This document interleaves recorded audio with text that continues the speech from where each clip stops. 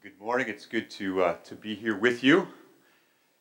We have been doing this series in the book of Esther, and we've seen the providential hand of God as He's worked behind the scenes. And so we want to continue. It's going to be a little bit of an offshoot of that. We're not actually going to be in the book of Esther this morning, but I trust that this will be an encouragement to you. So, question: do you believe that God is sovereign? That is, that His ultimate plans are always accomplished? Do you believe that God's involved in the affairs of your life? Could I hear some of you saying, yes, that's good.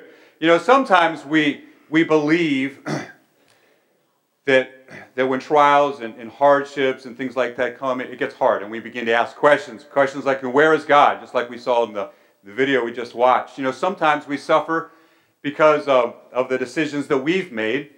Sometimes we suffer because the careless decisions that other people have made, and sometimes we suffer, quite honestly, because we live in a fallen world that has sin in it. A number of years ago, my wife and I, we went out on a date, and we were on our way home.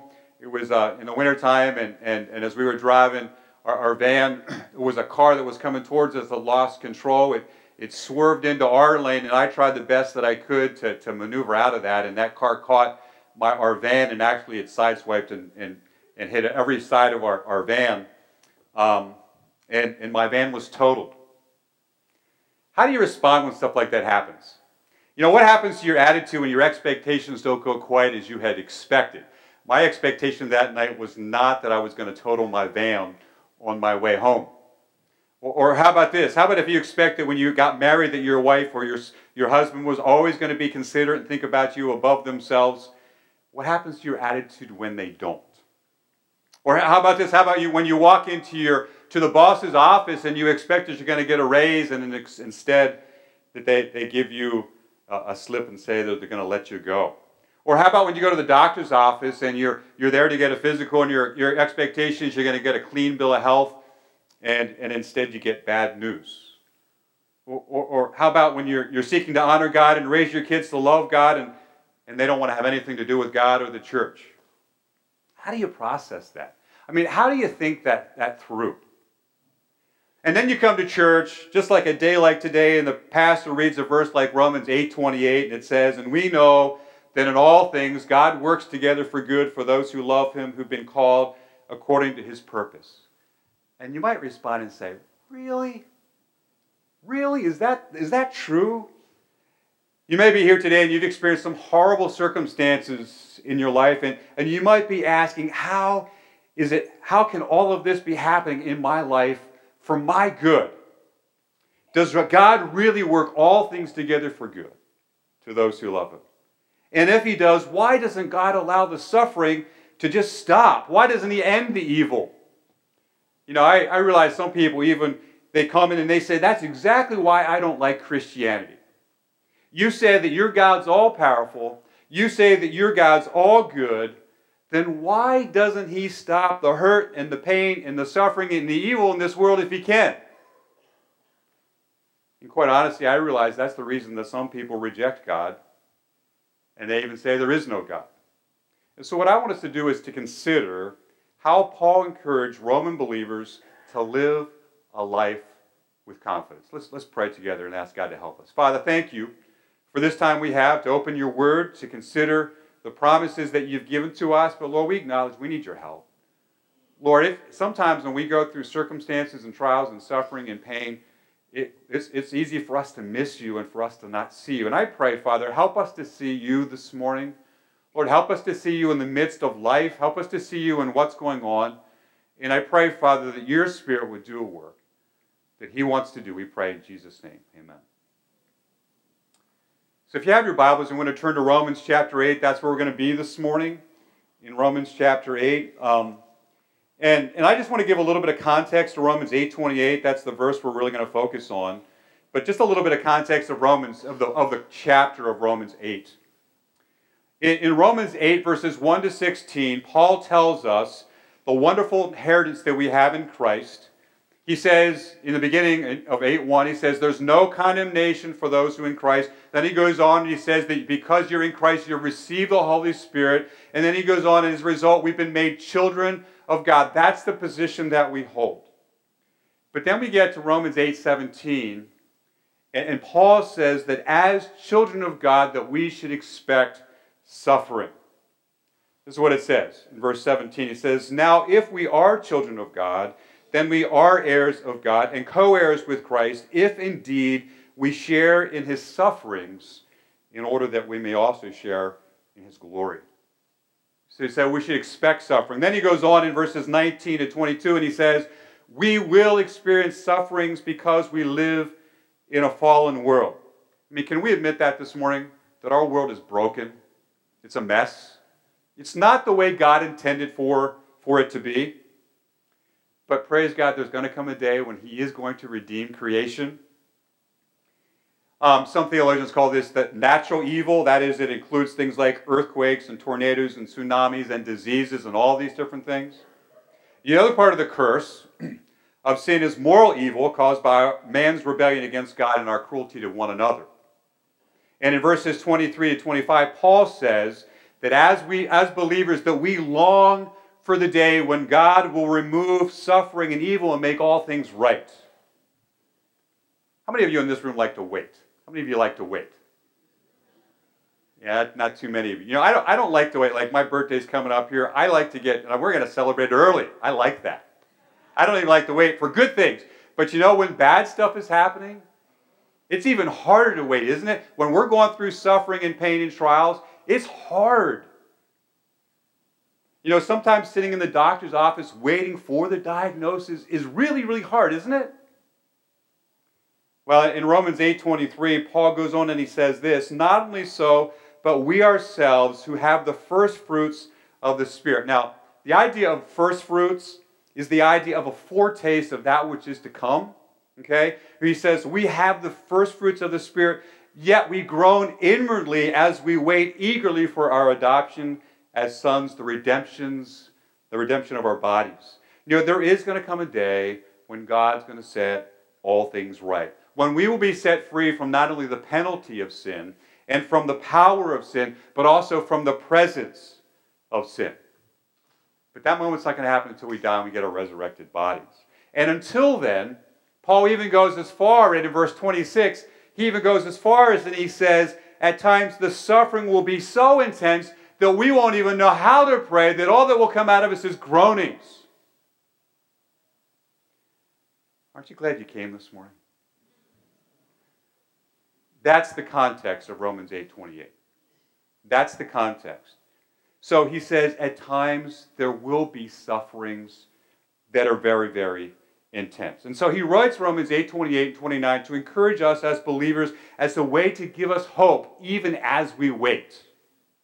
All right, so let's take a look at it. Romans 8:28. "And we know that in all things God works for the good of those who love him, who've been called according to his purpose." And then verse 29 says, "For those God foreknew, he also predestined to be conformed into the likeness of his Son, that he might be the firstborn among many brothers." So what I want us to do this morning is we're going to walk through this verse, section by section, and see what we can learn about how we can face life with confidence. Now, the first thing we notice in this verse, it says, "And we know." Just prior to this, in verse 26, and I alluded to this already, it says that we as believers, it says we do not know. They didn't know how to pray because the suffering was so intense. And now, Paul says, and we know.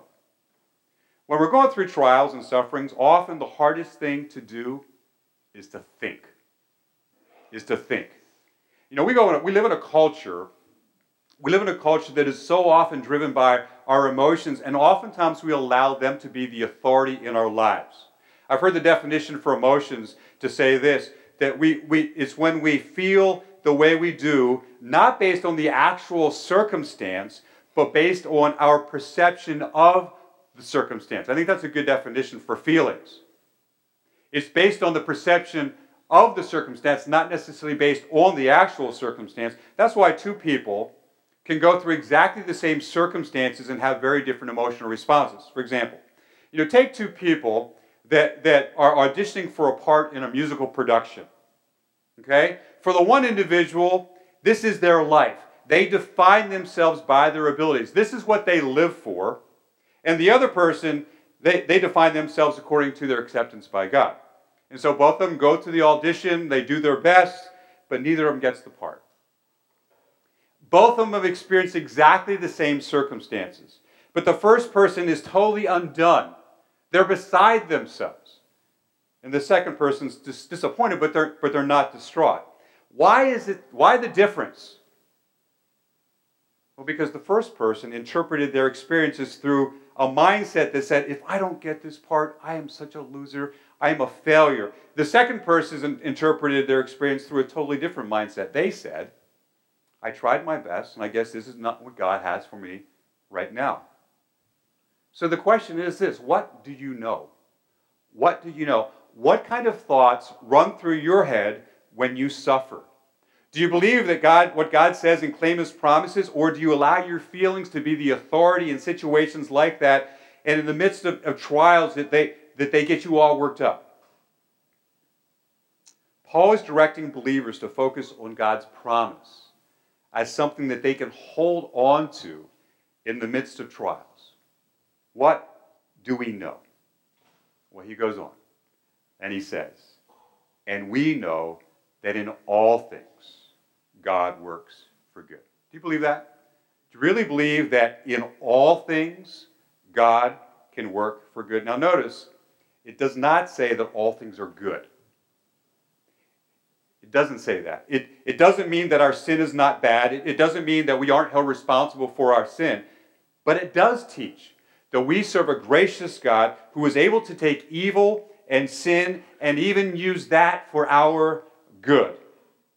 That means that everything that happens to you and to me, God will use for good. I mean, the prime example of that is the cross, is the crucifixion. It was brutal. It was evil. The fact that they put Jesus, the Son of God, onto a Roman cross. Satan thought that he'd won.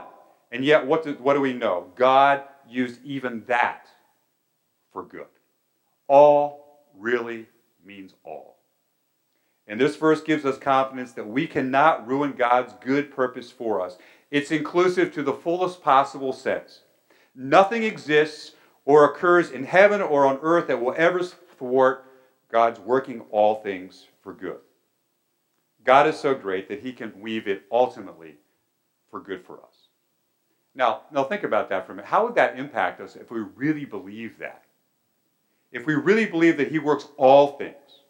I mean, this promise would remove general fear and anxiety when life goes quote-unquote wrong. Why? Because if God works all things, it means His plan includes those things that don't make sense, those little things that get us worked up, right? But ultimately, there are no accidents. And this should lead us to having an ability to be able to relax. This can help us then to understand when we don't understand what God is doing. I started out by talking about the person who doesn't understand why God doesn't stop pain and evil in this world if He could. Well, perhaps this illustration helps. Let's say that you as a parent, you have a 2-year-old that's out playing on the street, right? And you notice that, and so you yell at your child, Johnny, get off the street, come back. I mean, does the parent try to explain to the 2-year-old why they don't want them to play on the street? No. Why? Because they wouldn't understand. Is it possible that the reason God hasn't stopped evil yet and it doesn't make any sense to us is because even if He tried to explain it to us, we wouldn't understand? And it would be arrogant on our parts to conclude that just because God is doing something that I don't understand, that somehow that must mean that it's bad or wrong. I mean, for that reason, I would suggest that instead of asking why something is happening to us, that we need to ask, what is God trying to teach us through it?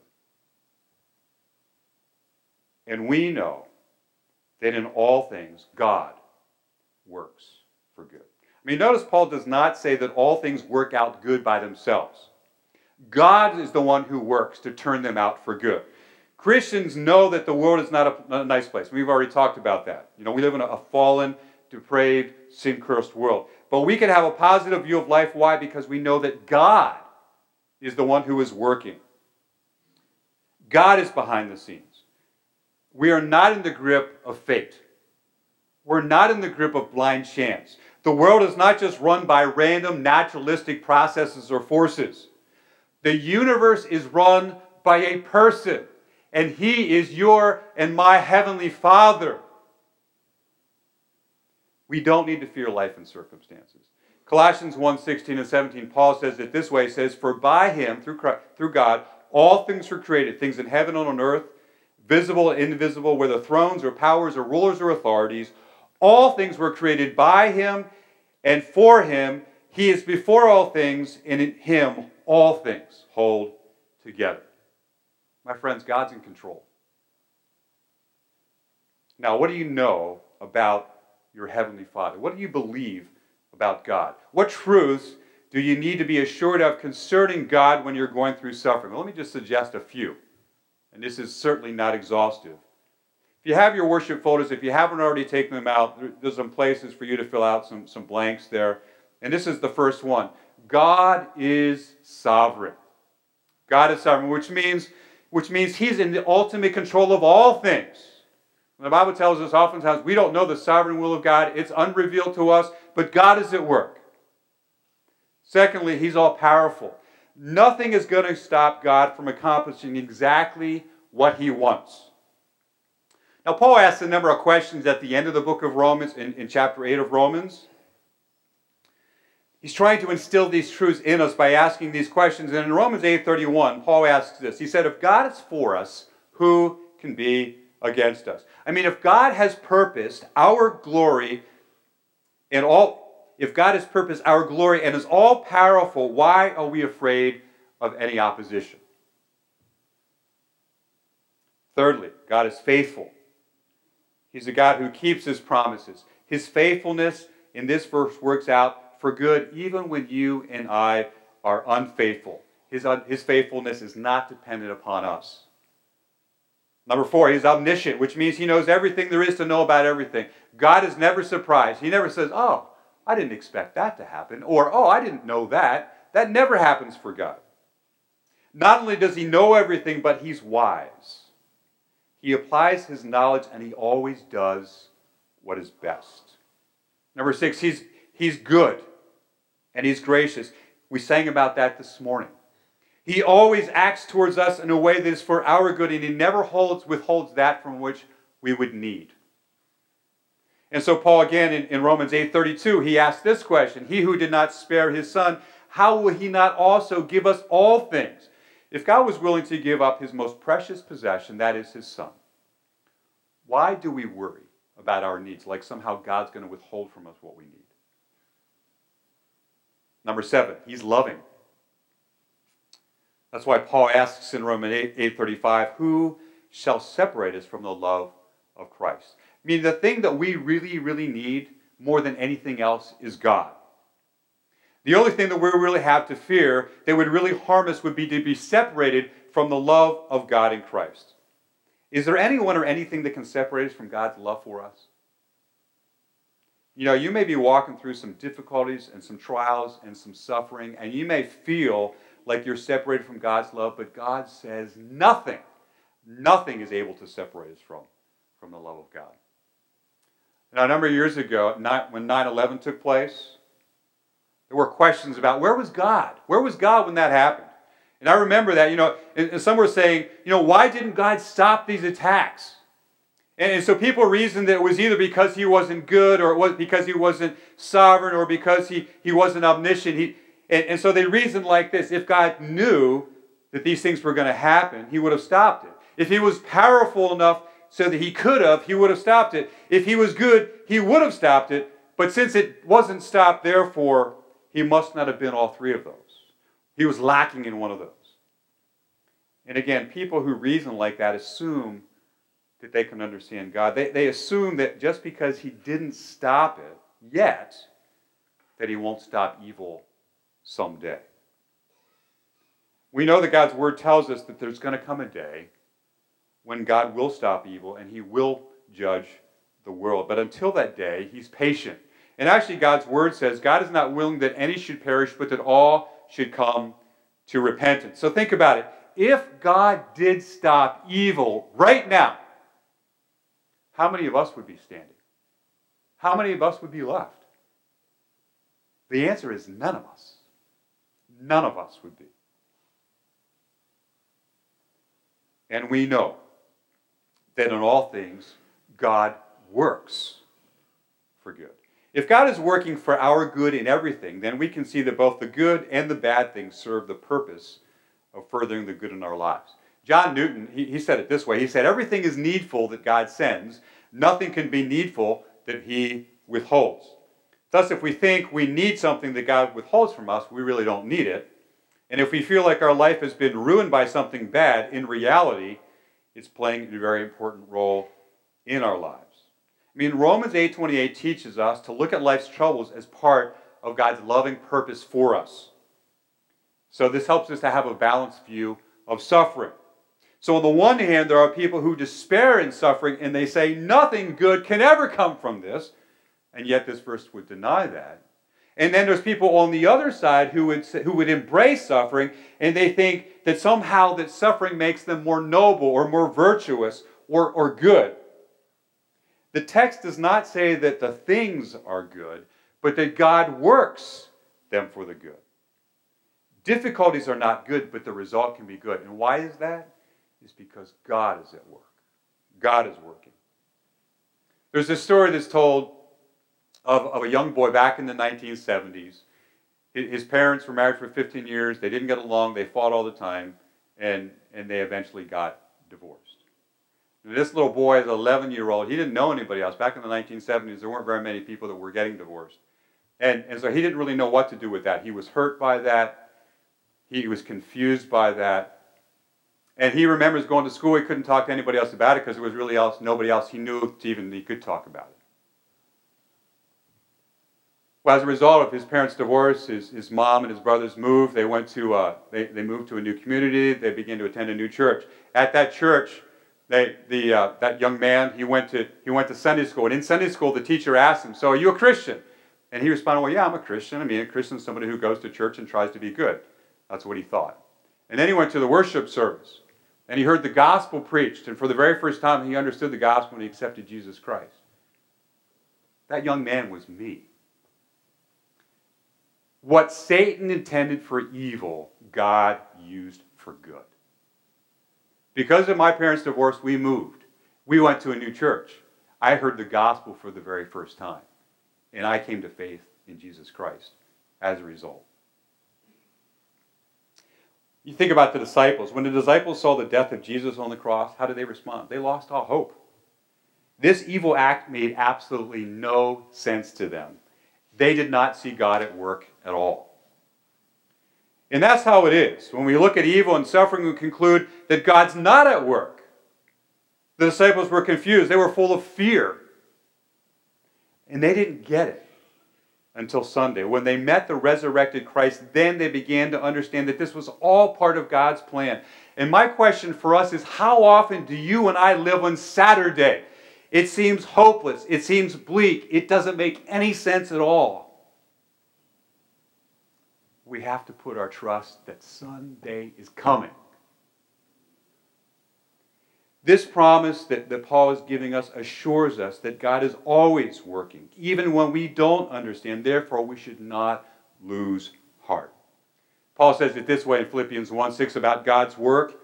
He says, being confident of this, that he who began a good work in you will carry it out until completion, until the day of Christ Jesus. Paul says that God's at work and he won't quit until the work is completed. Now, if our God is big and he's at work in our life, then we can have confidence. So often in life when we're struggling, our focus goes on to ourselves. And we feel overwhelmed because we think we've got to figure this out and we've got to work out the mess. But what we really need to do is to get our eyes off ourselves and get our eyes onto God who is at work, the one who is more than able. And we know that in all things God works for good. He works for good. You know, many people get disillusioned in the faith because they believe that if they become Christians and they follow God and they work really hard to obey God, that God is obligated to bless them. And for them, blessing means He's going to make them prosperous, and life is going to be without heartache and without struggle and without pain and without suffering. And quite honestly, that's the gospel that is preached in many churches today. But that is not the gospel. Just the context of this passage here tells us that this promise, we cannot conclude that that is what Paul meant by the word good. These believers are going through persecution and suffering even as he gave them this promise. So how are we supposed to understand? What does Paul mean when he says good? Well, it's connected to God's purpose. I believe that's a blank on your sheet. It's connected to God's purpose. Romans 8:28 says, "And we know that in all things God works for the good of those who love him, who've been called according to his purpose." And then we say, well, what is that purpose? Well, the next verse, verse 29, tells us what it is. Romans 8:29 says, "For those God foreknew, he also predestined to be conformed into the likeness of his Son." So the purpose of suffering that Paul is calling good is that we might be conformed into the image of his Son. That is, that you and I might become like Jesus.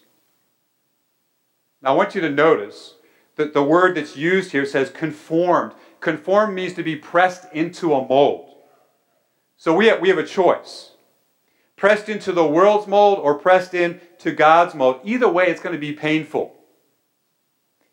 And we may feel like suffering. It may feel like suffering, but the end result, being pressed into the world's mode, being pressed into God's mode, the end result is very, very different. So I want us to think about this word good for a minute. The greatest need, I would suggest, the greatest need that you and I have is for God.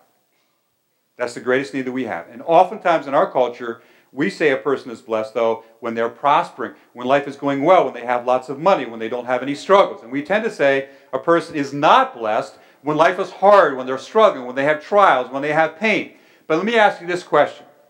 When do we tend to draw closest to God? When things are going well? When we don't have any struggles or sufferings?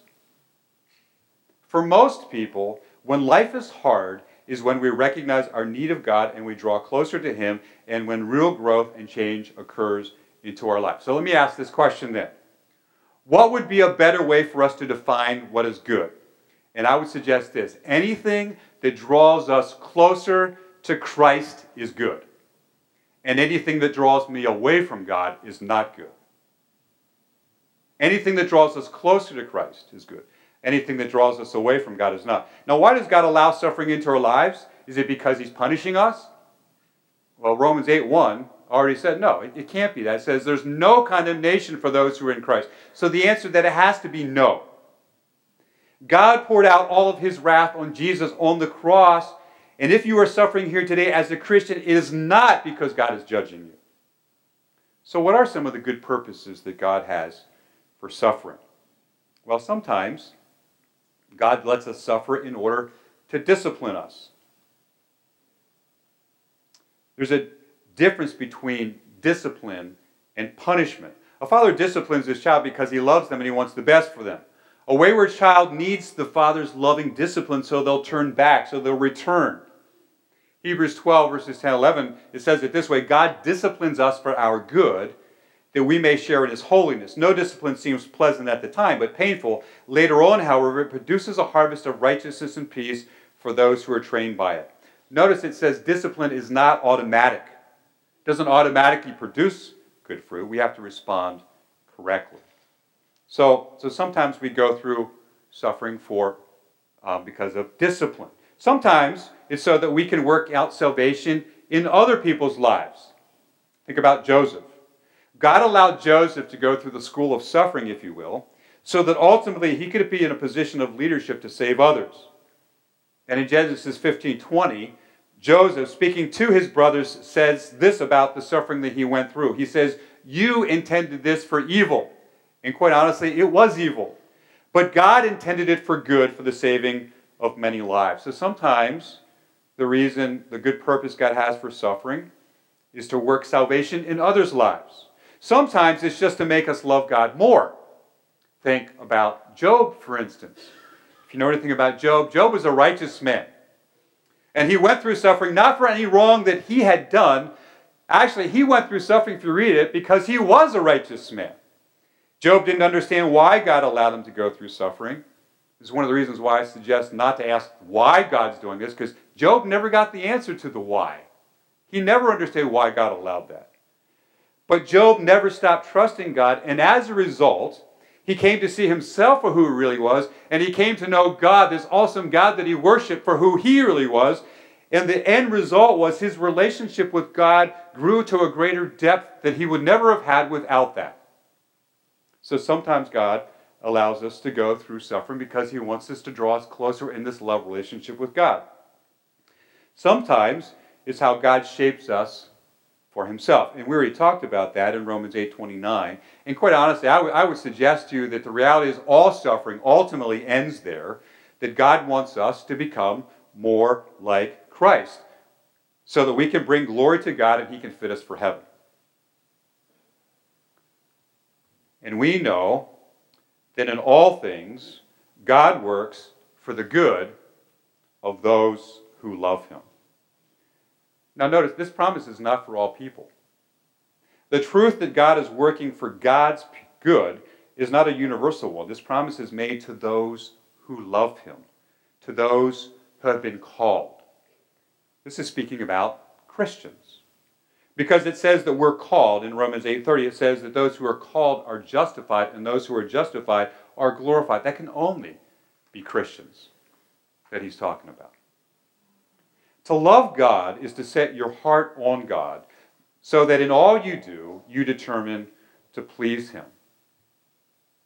The agenda of our heart, then, the agenda of our life, is God's agenda. The implication is that not all things work together for good in the unbeliever's life. You say, okay, well, how can that be?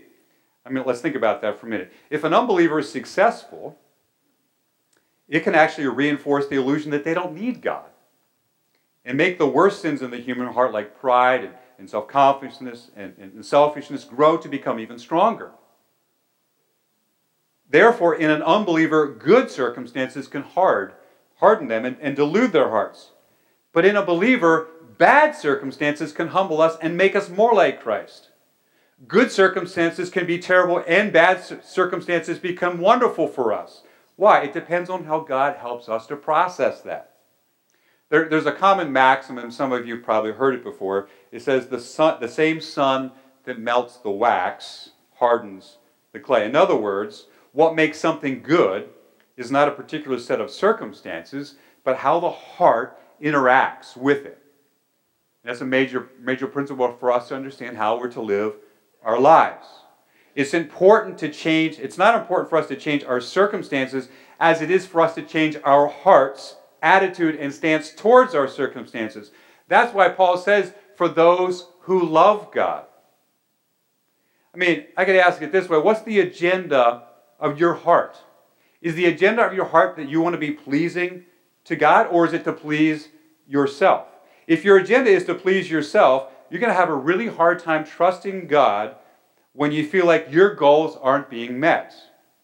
But if your agenda is, I want to be pleasing to God, I want to love God, then you're going to be able to trust God even when you don't understand, even when you are going through suffering. It's only as we believe Romans 8:28 that we'll be able to look at both triumph and disaster and treat them the same, because we love God and we know that our Heavenly Father is at work in and through us for our ultimate good. All right, now I need to wrap this up. So some action points here.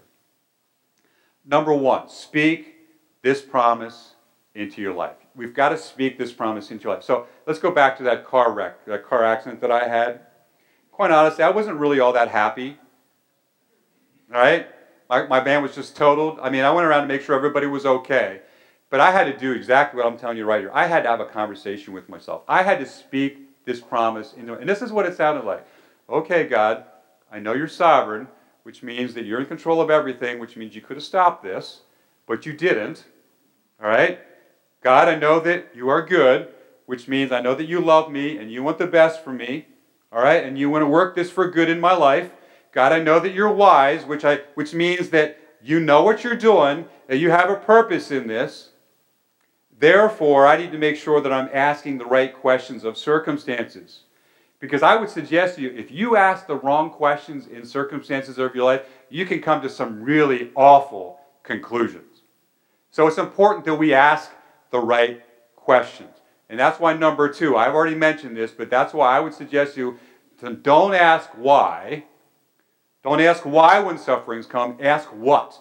What is God trying to teach me? How is God trying to change me? How does He want me to respond to this? And then thirdly, live your life for God's purposes, not your agenda. Boy, we could talk a lot about this one. Live your life for God's purposes and not your agenda. When our desire is that we want to please God more than we want to take the next breath of air that we breathe, that we want to please God no matter what happens, that will totally change how you respond to the circumstances of your life. In 2 Corinthians 5:9, Paul says it this way. He says, so we make it our goal to please God whether we live or whether we die. His goal was he wanted to be pleasing to God. When our desire is to bring glory to God, it will change how we view our circumstances. And it will change how we respond as a result. I mean, can you imagine what our church would be like if we all believed that God was really at work using all things for good in our lives? Can you imagine what that would look like? I mean, we would be able to rest no matter what, because we know that we don't have to be in control of everything, which is impossible anyway, right? There's not very much that we really are in control of. But we know that God's in control no matter what, and we know that He's up to good. And can you imagine how our lives would be transformed if we learned to not despise suffering, but we saw God in the midst of it and we sought to learn from it? Can you imagine what our testimonies would look like to other people as we went through suffering with peace because we believed that God was at work for our good? And quite honestly, if you think about our culture that we live in today, our culture does not suffer well. Because our culture says, right, you got to live for today, and the goal of life is to be happy, right? And to have as much fun as you possibly can. But what happens to life when you're not being happy and things aren't going well? Our culture doesn't have resources to deal with that. But if they look at us as believers, and we have peace in our life, even though it seems like to them, like life is falling apart, but we know God's got it all in His hands and control. Then they look at you and say, can you tell me, why are you like that? Where does your peace come from? So this is the challenge. Perhaps you're here this morning and you've never placed your faith, your trust in Jesus' death for you, for the forgiveness of your sins. I mean, you know that you're a sinner. You know that you can never do enough good to be perfect for a holy God. And if that's you this morning, my challenge would be cry out to God today.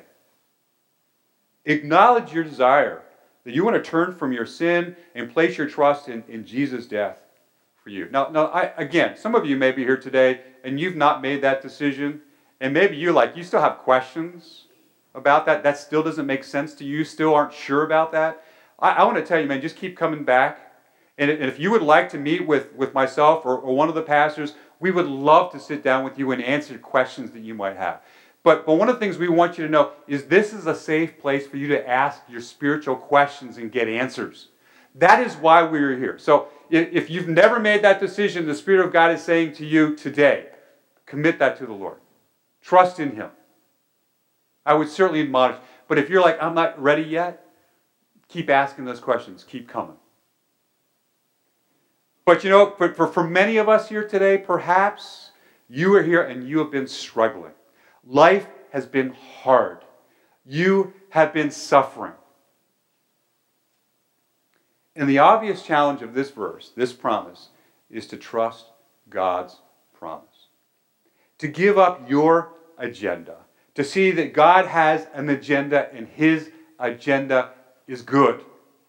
And allow Him to make you more like Jesus as a result. That's what Paul is admonishing for those so that they can live life with confidence. Let's pray. Father, thank you that you haven't left us without resource. Father, thank you that you have revealed yourself to us in your word. Thank you, Father, that we know that this world, it's not left to fate and to chance and to randomness. It's in your hands. You're in control. And Father, even when we don't understand, which is a lot of the times, we just don't get it. God, help us to trust in you because we know that you are sovereign, that you are wise, that you are good. And Father, that we have this promise that you're going to use these circumstances as we trust in you. You're going to use them for good in our lives, that you want to make us more like Jesus Christ. And Father, I pray for those in this room today, Lord, that they're struggling. Lord, life has been hard. God, thank you that you do promise to give us grace. You promise to never give us more than we can handle. But I pray, Father, that more than that, that you would take the hardship and the suffering and the pain, these circumstances, and use them, Lord. Help them to see you at work. Help them to see what it is that you want them to learn from this and how you want them to grow in this. Lord, that we become more like Jesus Christ. It's in his name we pray. Amen. So how can a Christian face life and have confidence? We'll be assured God's at work. Behind the scenes, all things work together for good. Be sure that God wants to use all situations to make you more like Jesus Christ. And then the last one, be assured, there's a better day coming. We're living in Saturday, but Sunday, it's a coming. I skipped this verse, but this is Romans 8:18. It says this: we will share in his sufferings in order that we may share in his glory. I consider that our present sufferings are not worth comparing with the glory that will be revealed in us. You know, often when we're suffering, we want to quit. Paul is telling us, have hope. We know what the future holds. And I'm not trying to minimize your suffering, your pain, your trials, but Paul is saying in this verse that one moment in heaven, it will make all of our present sufferings seem like nothing in comparison to how amazing heaven will be. May you go in peace and hope. You are dismissed.